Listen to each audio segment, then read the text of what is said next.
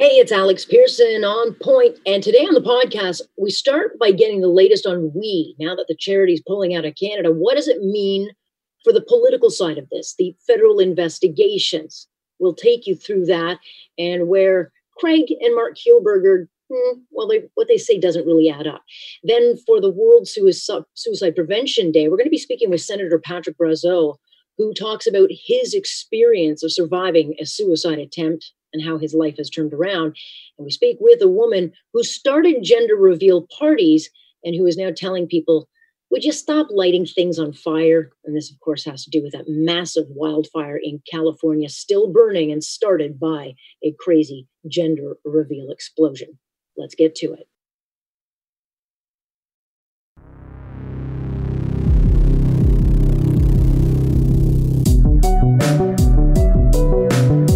What's your point? You just don't ever get the point. Am I getting through to you? That's the point. Do you understand? There is a point. That point where enough is enough. Here's Alex Pearson on Global News Radio. Are you listening? I wish that certain politicians had recused themselves, but there's no one we blame. This was a pandemic. It was a political process.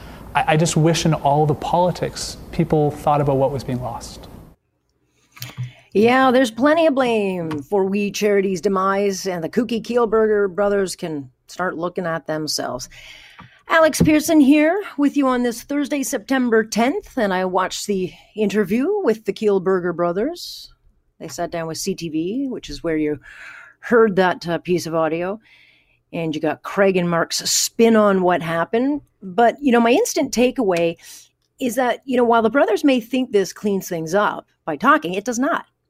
In fact, it leaves a whole bunch more questions. But what is clear is that the Kielburgers see themselves as the victims here, because it was all about the children, gosh darn it. And they just wanted to help Canadians in their time of need. Not angry at anything. I'm angry at the situation.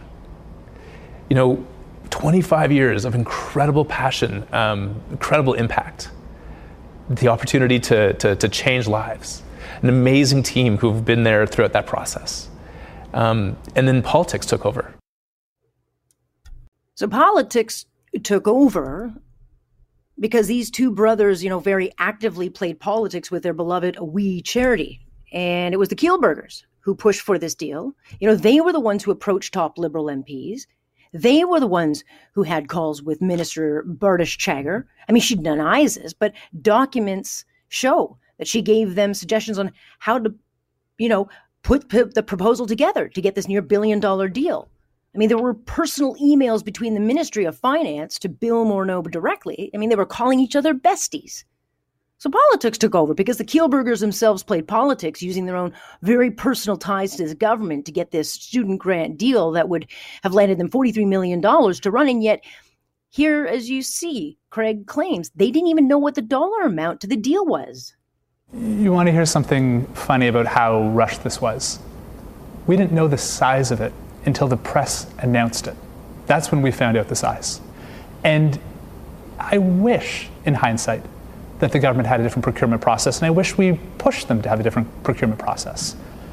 But in the middle of a pandemic, we were asked to help, and we said yes. Yeah, that's not true. Because the phone didn't just ring. I mean, this was not a favor.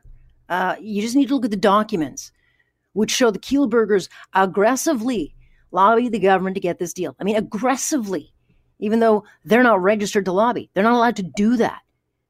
And so while that was also going on, behind the scenes, before the scandal even broke, they abruptly fired their board. Remember that? They laid off hundreds of employees. They moved millions of dollars around to a private numbered company and were in breach of bank covenants. So look, they can claim, as they are, that they had no direct line to the prime minister. In fact, never talked to him. Don't even have an email. Yet Trudeau appeared at dozens of WE days. His brother got paid hundreds of thousands of dollars. His wife, Sophie, was an ambassador. And Craig Kielburger sits on a board for Elections Canada. So, forgive me if I don't buy what they are selling, because it's just simply not to be believed. And then there's the money they were paid before the deal was finalized. Because don't forget, they were paid $33 million, which they say was paid back. So that apparently is now paid back, but that they're going to eat $5 million in losses that they suffered because of this thing. I mean, what kind of charity do you know that can simply, eat that kind of money and that kind of loss because it's just the right thing to do, as he says? There was no opportunity for profit. A charity doesn't need to make a profit doing something. Even if just our expenses were covered, it was still the right thing to do because it would help 100,000 students do service work. Nonsense. You got to remember, this is an organization that had deals with banks, media partners, airlines, on it goes. They rub shoulders with the rich and famous, world leaders, Oprah Winfrey, those kinds of people. They hold tens of millions in real estate. And the charity closes. I mean, why didn't they cash in some of their real estate? I mean, if they wanted to save the charity of We, cash in some of that expensive Toronto real estate. It's up, $50 million? That would make sense. But no. Instead, they're just going to close the We charity in Canada, where it was invented. It was born. This is where it all started. But I'm curious, I mean, how is it that the Kielburgers are going to still be able to run these charities in the U.S. and other countries also hit by a pandemic? So why aren't they shutting down there? Oh, because there's no scandal? I don't know. And why aren't they shutting down over a dozen of these other branches to the organization? Because there's a huge number of other arms to this thing. The profit side of it, Me to We. There's the Me to We trips, the Me to We Foundation. There's all these numbered companies. I mean, on and on it goes. But all of that is going to remain business as usual. And so, I sat down and watched that interview. And I think if they thought that that was going to clear things up, it certainly leaves us with a whole lot more questions that still need to be answered. And so that's why the opposition's demanding that the Kielburgers hand over documents to the Finance Committee. And they said that they would give them. They said late today, yes, they're still coming. Well, okay, but you're obligated to do that. And as Pierre Poilievre reminded them today, hey, you can run, but you can't hide. But there's a lot about this that just doesn't really add up. It just doesn't. There have been other scandals with charities. There was a Red Cross scandal, the tainted blood scandal. And you don't get a bigger hit than that, but they managed to survive, rebuild, regenerate their reputation. So why is We now just cutting out and leaving? A lot of it just doesn't make sense. But I have to be honest. I'm not sad that the We charity will be no more. Not because yes, it teaches kids about volunteerism. Okay. But it reminds me too much of a cult. And they had a very, very, very far hand into the education. They had part in the curriculum. I'm sorry, I don't want the Kielburgers designing class curriculum. It's already too social justice-y for my liking. So I don't have any issue the fact that the kids won't be going off to these evangelical type, love fests. I find them a little weird.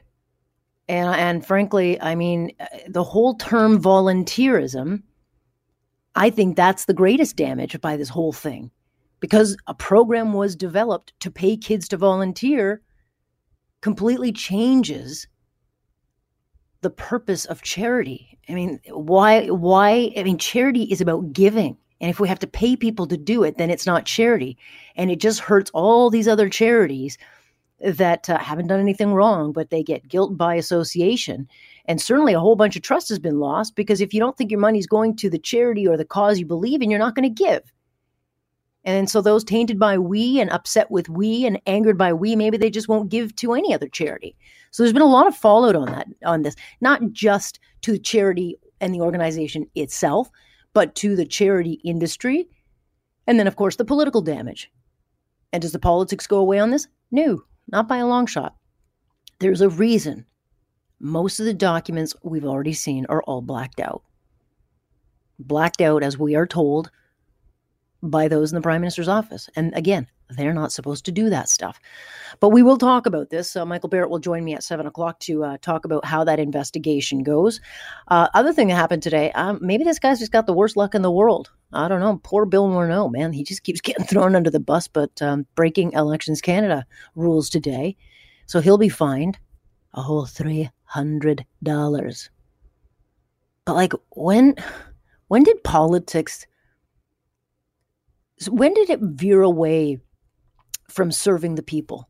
When did it become all about serving yourself? Because that is everything wrong with politics today. It's not a huge violation, whatever, but Dean Del Mastro, went to jail for a good long time because he got too many donations. And no one else seems to get the same kind of, punishment. But again, there's different penalties for different people, I guess, different parties, but it's just never ending, certainly with Bill Morneau. And it just seems to be an ongoing theme with the Trudeau government. It happens so often, we just kind of laugh it off now after a while. I think that politics is a very tough sport. And I'll acknowledge our naivety in politics on this. That when we got the phone call from a government bureaucrat to launch a national service program, we never anticipated how the procurement process would unfold. And we never anticipated in the middle of a minority government that a political firestorm would unfold. And we were naive. We own that. We were very naive. Palais. The Kielburgers are not naive, and neither are they dumb. In fact, they're very highly educated, and they're very well connected because they've had access to world leaders, rock stars, celebrities, and influencers for over 2 decades. I mean, these guys are no dummies. So to hear them say, well, we were naive to how politics works.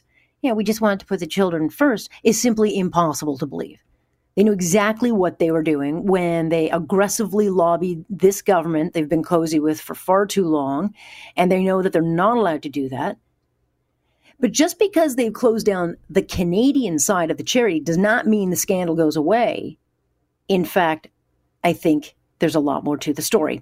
Michael Barrett joining us now. He is the ethics critic. He also sat on the finance committee until it was, of course, abruptly prorogued, stopping us from learning anything else. Good to have you. Thanks for having me on. So there is the charity business side to this whole thing, and then there is the political side. And so they're closing down, of the charity part of the organization. I mean, it doesn't make this thing go away. I mean, they came out today and said, we'll get you those documents that they were asked for about, a month ago now. What's the holdup? Right, and when they appeared at committee, a planned, scheduled appearance that they accepted.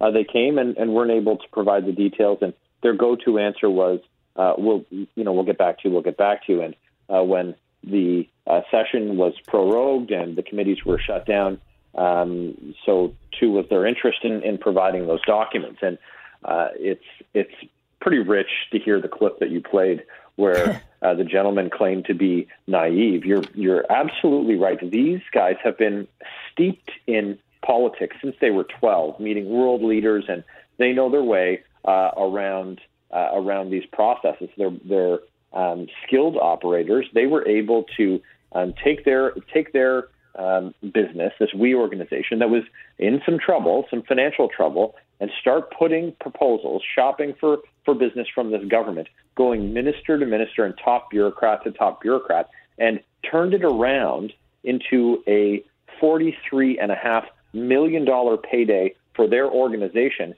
to administer a $500 million program. And what was the hook? Well, of course, Justin Trudeau's family received $500,000 from them, and they'd given Bill Morneau a $40,000 free vacation. So these guys knew exactly what they were doing. Not to mention they were generous enough to eat a $5 million loss. They said they suffered because of that, which to a charity, losing $5 million would be the end for any of them. So I don't know. I don't understand this generosity. I mean, they said, well, it's just the right thing to do. I mean, you heard the interview. I don't know what questions it raises for you, but there were a number of times when I shook my head and said, are you kidding me? You think we buy this? Because, when the phone rang, well, the phone didn't ring. You had already made several calls to Bardish Chagger, to Minister Ng, to Bill Morneau. I mean, they were already talking and they were calling each other besties. So this notion that they just got this call out of the blue is completely contrary to what we have seen in the documents themselves. Right. The the comments made and the testimony of all of the players that we've seen stands in stark contrast to reality. And the idea, this line they kept repeating about sticking their hand up and, stepping up for Canada, they decided to cash in on the favors that were owed them they believed, by the Trudeau government. And they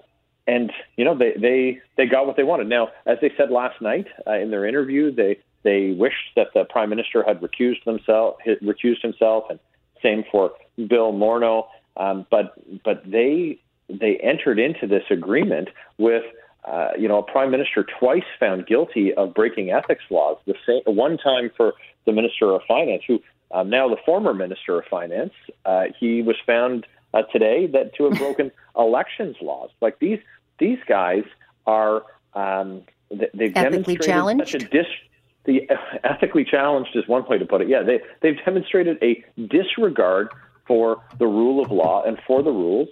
And and anyone doing business with the Trudeau government, ought to beware, because Justin Trudeau, Mary Dawson, the former ethics commissioner, described it as an ethical blind spot. I would just call it a blatant disregard for Canadians and our democratic institutions.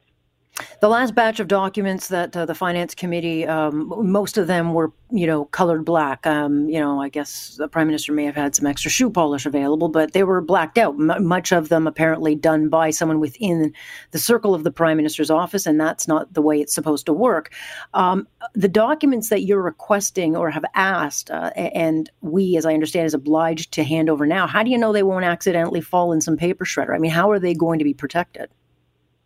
No, this is the question, and we wrote to the Library of Parliament. We asked to ensure that there had been no permission given, and that for documents to be destroyed, and that documents were proactively preserved on the government side. And with respect to the private citizens and organizations who have documents requested of them, it's incumbent on them to do the right thing. And so committees, Parliament is supreme, I would say. And so when we have bona fide requests for documents, folks ought to heed the order of a committee. And now we've heard today, that the Kielburgers are willing to provide it. But every player involved, whether it's Speaker Spotlight, the We organization, or the Trudeau government, have gone to great lengths to rag the puck and make sure that information doesn't get out in front of Canadians, in hopes that people would lose interest. But this is a $500 million black eye doesn't heal very quickly. Yeah, and I covered the gas plant trial every single day, so I remember how easy it is to make things disappear. It's a double control delete. Make sure you back that up. I mean, there are ways to make things not come out, and so at some point you wonder, how are these things going to be protected? But as I understand now that the charity side is shut down in Canada, and I'm not sure why they can go on in other countries. If they have all these financial implications, I mean, the CRA then can't investigate anymore because it's gone. Do we know if the RCMP have responded to your request? I mean, they were poking around, but is there any notion that there might be an investigation actually in the works? Well, we haven't heard that there is not an investigation, and so that leaves the matter very much an open question, and they won't confirm for us until that investigation is ongoing. And so at this point, we don't have that answer, but we'll continue to relay information to the commissioner. And if they deem it appropriate, they will undertake an investigation. But that's why it's so important, Alex, that we continue the process at committee, because in spite of that referral to the RCMP, these processes can take a long time. And, Parliament Hill isn't the only political place involved in this, and so we need to make sure that there's accountability and that there's transparency. This information doesn't just get investigated and dropped into a file folder in a drawer and locked away, or dropped into a shredder, as was the case in the gas plant scandal. We need we need to, let the sun shine in and show Canadians what happened here. The best outcome for Justin Trudeau, he believes, is an election where before Canadians get the facts, they have to go back to the polls and make a decision. And I believe that the best case for Canadians is always to have the full story before they go to the polls. Right. And so, as of September 23rd, I mean, we could find ourselves with that decision. I mean, is your party, willing to support an ideologically left recovery plan in order to keep them in government so you can continue to probe this? Or is it better to go to the polls and just say, let's get a better recovery plan? Well, we don't know. And here's the thing. Early on in this pandemic, we heard this was the Team Canada approach that we were going to have from the government. And you know what? I'll give credit where credit is due. There were calls. There were collaboration with shadow ministers and ministers' offices. That is all over. It is radio silence as of earlier today. There had been no contact, no request for input on the throne speech from the government, from with the opposition, any of the opposition parties. So we have no idea what's going to be in there. So we're going to have to, take a look at it. But I mean, it's going to be interesting, to say the least. I think that Justin Trudeau's playing. He's playing a pretty dangerous game of chicken with our democracy, with the Canadian economy, and we're going to have to take a look at what he puts on offer on September 23rd and make a decision. Just quickly, would the Kielburgers and Bartosz Czegor be called back again if the committee meets? Well, we're going to need to see the rest of that information that the Kielburgers and their organization have once again committed to providing, but have yet to provide. We need the documents that were redacted by the government against the committee's order. We need those unredacted, and documents from organizations like Speaker Spotlight, and further documents from the government to be released. So those will be ordered by committee. Once we have a look at the full unredacted truth, then there may be necessary to call back witnesses who've already testified, and we won't hesitate to do that if it's necessary. Stay tuned. All right, Mr. Barrett, appreciate your time on this. Thanks so much. Have a good night.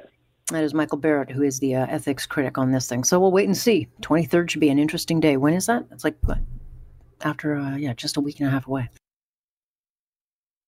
Well, today marks World Prevention Suicide Day, and it's part of a campaign called Not Suicide, Not Today. And it was created by the Center for Addiction and Mental Health to raise awareness about this issue. And, we talk about mental health a lot now, and a lot more openly than I think we ever have before. And yet I was startled to kind of see these numbers, 4,000 Canadians killing themselves every year, which tells us that people still very much feel that they can't get help or are still ashamed to ask. And 4 years ago, Senator Patrick Brazeau almost became one of those stats. After years of a very public struggle that all played out in the news, and that's when he tried to take his life and would end up in a coma, all because he was afraid to ask for help. He did get that help, and he has turned his life around, and he joins us now. Senator Brazeau, thank you for joining us. I appreciate it. Good evening, Alex. How are you? Well, I reached out to you because I saw your tweet on this, and I mean, it's not a nice issue to talk about. It's a tough issue to talk about, and you have talked about it very publicly. And your situation played out very publicly. Let's go back before we get to where you are now in your life by starting out at that moment when you decided you felt it was the end. What brought you to that point? Well, look, the time that I tried to commit suicide dates back to 4 years ago, and so that was in 2016. And at that time, I essentially and basically hit rock bottom. As you know, I was suspended from the Senate without pay. I had charges brought upon me by the RCMP for issues dealing with my primary residence and whatnot. And at the end of the day, those ended up being false charges. But I had to live with those for almost 3 years. And as you said, it was in the media day in and day out. And very difficult to cope with. And so a lot of people will say that, the media are always after politicians, but at the same time, we are human beings. We do have families. We do have children to take care of. And obviously, it's not fun to always have your name in the paper, but I've taken responsibility for some of the decisions and the poor decisions that I made at that time on a personal level. But today, 4 years later, I'm proud to be able to have shared the message that there is hope, and because there is. And oftentimes, it's just a gesture of reaching out to somebody, whether they are complete strangers or not, because I truly feel that there's always somebody ready and willing to help when people are in need. And I was in need. I got the help, and it's an ongoing struggle, but I'm well grounded today. Right. And we talk about, let's talk, but that was not afforded to you. In fact, you became almost a punchline for people. And it was a contradictory to how we talk about things. And yet the actions were so much different. But, when you awoke from that coma, when you realized, I guess, at some point you were going to get a second chance, how were you able to get back on your feet and finally ask for that help?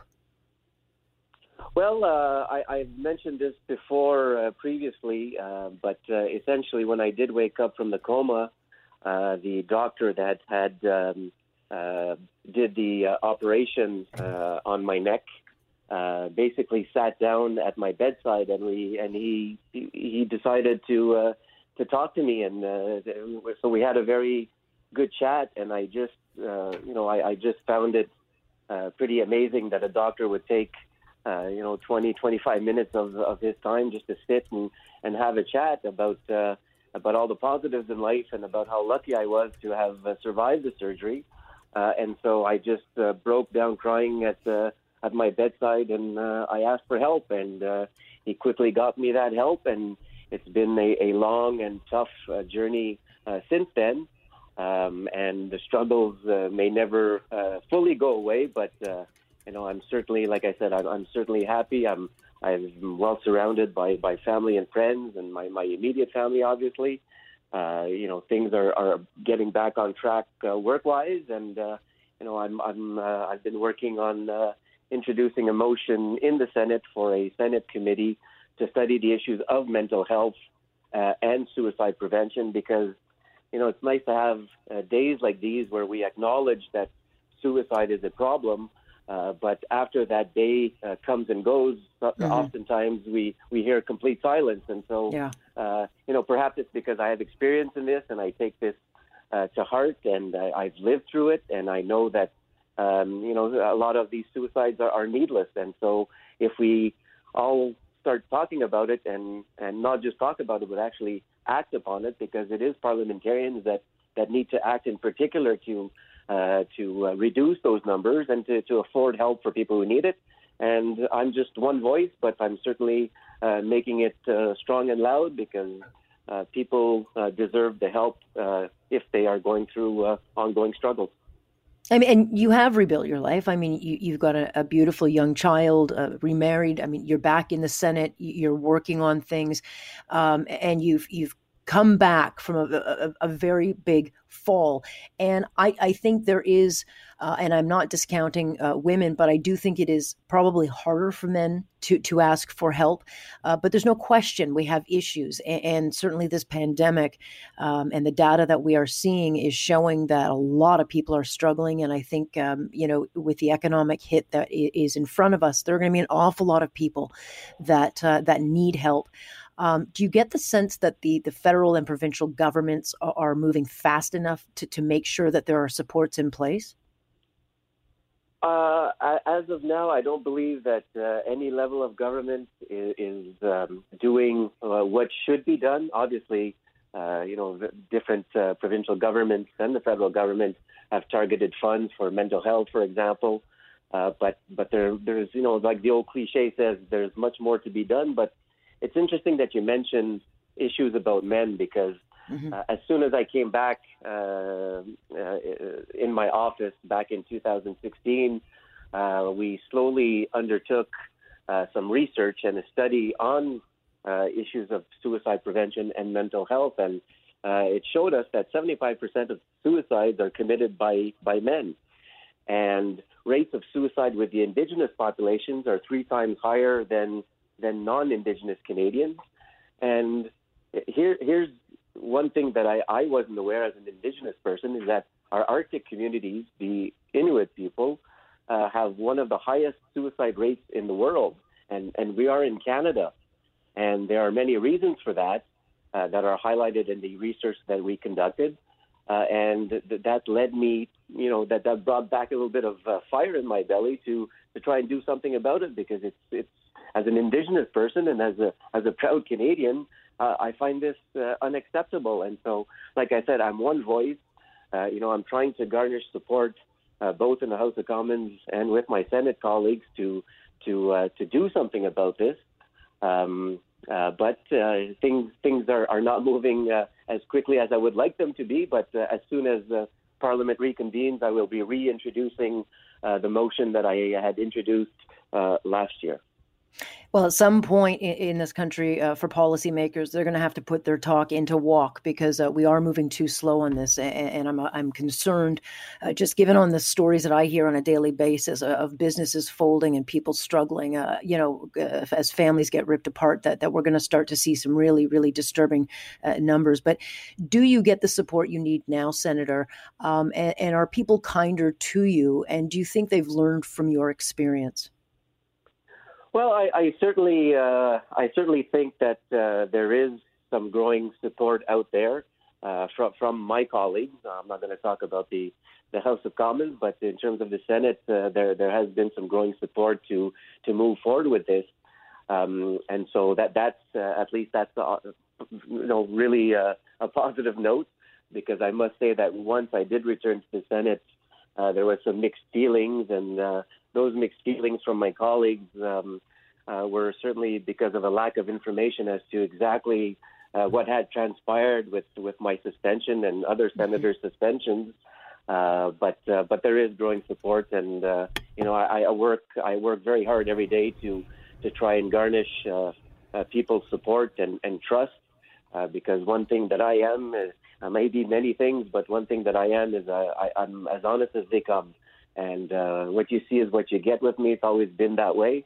But it's certainly worthwhile to try and garnish that support, because it's needed. And it's just like people contemplating suicide. We need help, and we cannot do everything alone. And this is highlighted in the research that we did as well, because many men growing up are taught to be tough, are taught to keep their emotions inside and not show emotions. And sometimes when as a man, when we keep things bottled up inside, when situations, negative situations happen, we lash out, and some people lose their heads. And so we have to tackle this issue. And that was part of my motion, was to look at suicide prevention, but to have a particular emphasis on men and boys and how they are socialized, and have an emphasis as well with our Indigenous population. Well, I appreciate so much for you being with me and sharing your story and speaking out on this. And I'm absolutely open to keeping the spotlight on that and having you back if you need to give this a good push. And I very much appreciate your time. Well, I thank you very much for reaching out and for inviting me on your show. And I will certainly keep you informed of next steps. And I just want to say good evening and to all your listeners. Senator Brazeau, thank you very much. We'll have you back. Thank you, Alex. There you go. A very personal story. And, look, Senator Brazeau went through hell and back, and it wasn't very pretty. So if we're going to say let's talk, and we're going to be about supporting people, then you actually have to follow through with it. You got to put your politics aside and actually help people, because there are a number of people. I hear from them every single day. I get personal notes from people who feel like they're absolutely alone out there, have nothing, and are concerned about what they're going to lose. And so, we've got to stop talking about it and start actually doing something about it. Well, it was supposed to be a fun way to tell the world if the baby would be a boy or a girl, and instead a gender reveal event in California started a massive wildfire that's burned well over 10,000 acres of forest, still burning, only 19%, I guess, contained. And that's because when mom and dad decided to light this explosive device, it ended up igniting the tinder dry grass. And these gender reveals used to be kind of simple. You got a cake, you cut the cake, and it was either pink or blue. But now they've turned into these elaborate and somewhat risky events that also, kind of involve these explosive devices. And often they're going wrong, which is why the woman who invented the whole idea is saying, stop. Her name, Jenna Myers Carvundas, and she joins us from California. Good to have you, Jenna. Nice to have you. Thank you. And you yourself, you're dealing with a separate fire, not the El Dorado fire, which was ignited by that device, but you got your own fire that's kind of nipping right at your door. Yes, I was actually woken up last night at about 2:30 just with the smell of smoke in here. It's so suffocating. But there's actually two fires that are burning at the same time. And the one that's near me, El Dorado is also near me too, but the one that's actually in my backyard is the Bobcat fire, which is of unknown origin. So who knows? That could have been a gender reveal too, right? We don't actually know about that one. We don't know, but you would think it would take a bit of common sense, especially in that particular region, which has always been really plagued by tinder dry situations and drought. And yet they go out and before you know it, this thing goes off and lights a fire. And, you wonder, where's the common sense gone these days? Exactly. The first time we had one of these gender reveal explosions causing a forest fire, we were all shocked. Oh my gosh, how could this be? I'm sure they were well-meaning, blah, blah, blah. It's not a surprise anymore. No one has the excuse of being shocked anymore. They need to be more responsible with what they're doing. Right. And you're the creator of this thing back in 2008 or 9. You came up with the idea of a nice, cute way to surprise everybody with gender. And it's turned into a totally different animal now. Yeah, I want to definitely make sure that we're clear. I didn't light anything on fire. I had no explosions. I had a cake. There wasn't even a candle on the cake. It was a cake. And it was in the backyard. It was like 10 people, just our, family and in-laws and stuff like that. And I was an early adapter to social media. And I don't know if anybody was around back then, but in the early 2000s, if you had a blog, it was more of an online diary. You were not creating content for other people. I was definitely not considering my audience whenever I made my post. I was just sort of documenting what I'm doing. And if other people were interested, great. And I had quite a following by 2008. So the post was then picked up by a magazine and they did a 2-page spread of the gender reveal party, which wound up being in the magazine that was the free magazine in the OBGYN offices in the Midwestern region of the United States. So that's how the party spread and got around. But the origins of it were nothing like what's happening today. No. When did it start turning into kind of adding in lights and bells and whistles and, sparks? I think it's dovetailed with social media.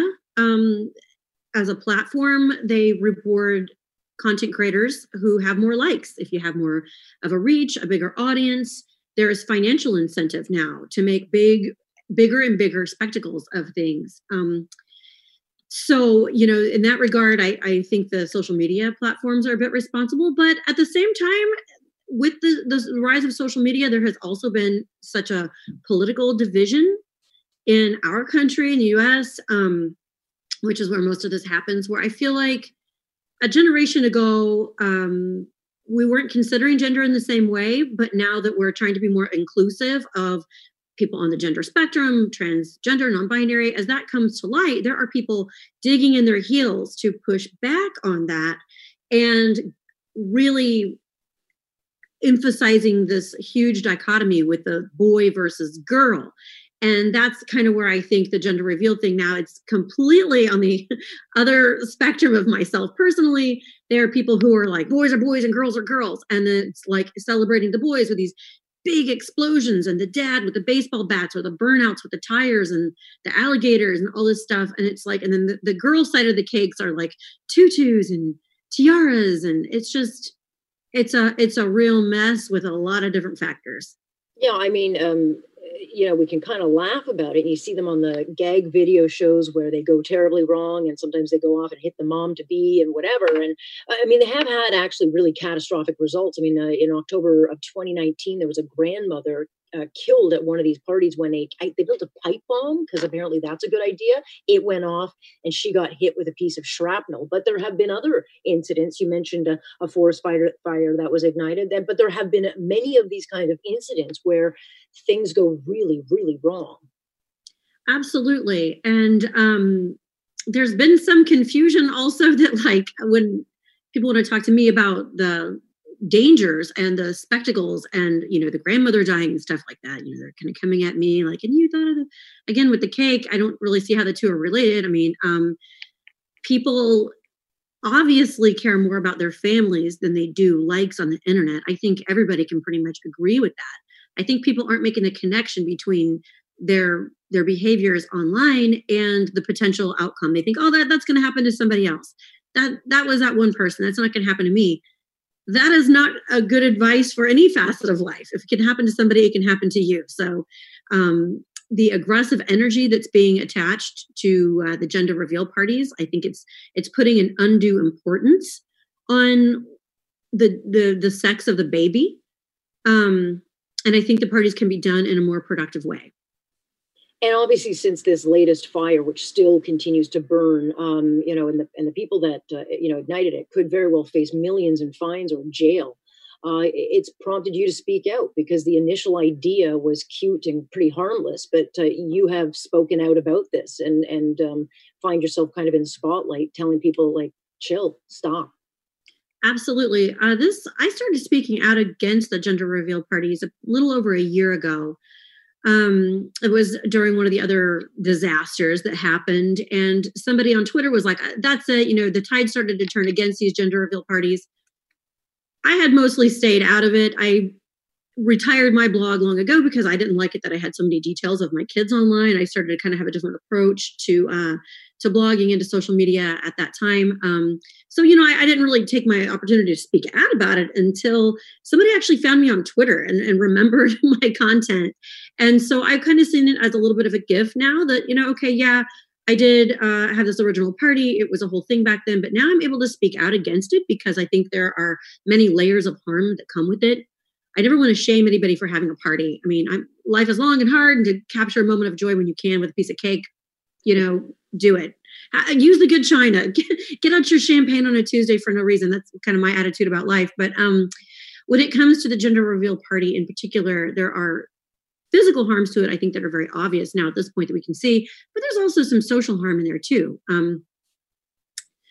Getting into, again, with the LGBTQ plus rights and things like that, not everybody fits on the spectrum, and it reinforces this sort of rigid binary, and it really affects all of us. I mean, I'm the type of person who doesn't go around wearing pink tutus. I wasn't really as a kid either. I wore a tie in 6th grade. But I mean, I'm heteronormative for the whatever that means. But so I think it affects a lot more people than you think. I think that sort of damaging socially there is something to think about too, along with the physical harms. And there's just so many better ways to have parties. You could have a name reveal. I'm pretty sure everybody's going to know what kind of equipment Bob has in his pants. I mean, make it more about the person than, the parts. And there are also a lot better things to do with your time than trying to get clicks and likes on social media. I hope one day people start to realize that. But for now, it's we'll see where this one takes us. And I know you're dealing with your own kind of evacuation orders, and you keep watching to see where the smoke goes. So I appreciate you giving us your time today. Stay safe, and we'll see where this one takes us. Thank you for joining us, Jenna. Stay safe. Thank you. You too. Jenna Myers-Karvoundas now speaking out about something she created for fun, which is just kind of just over the top. That is your podcast for today. Remember, you can join us live Monday through Friday, 6:30 to 10 on point. I'm Alex Pearson.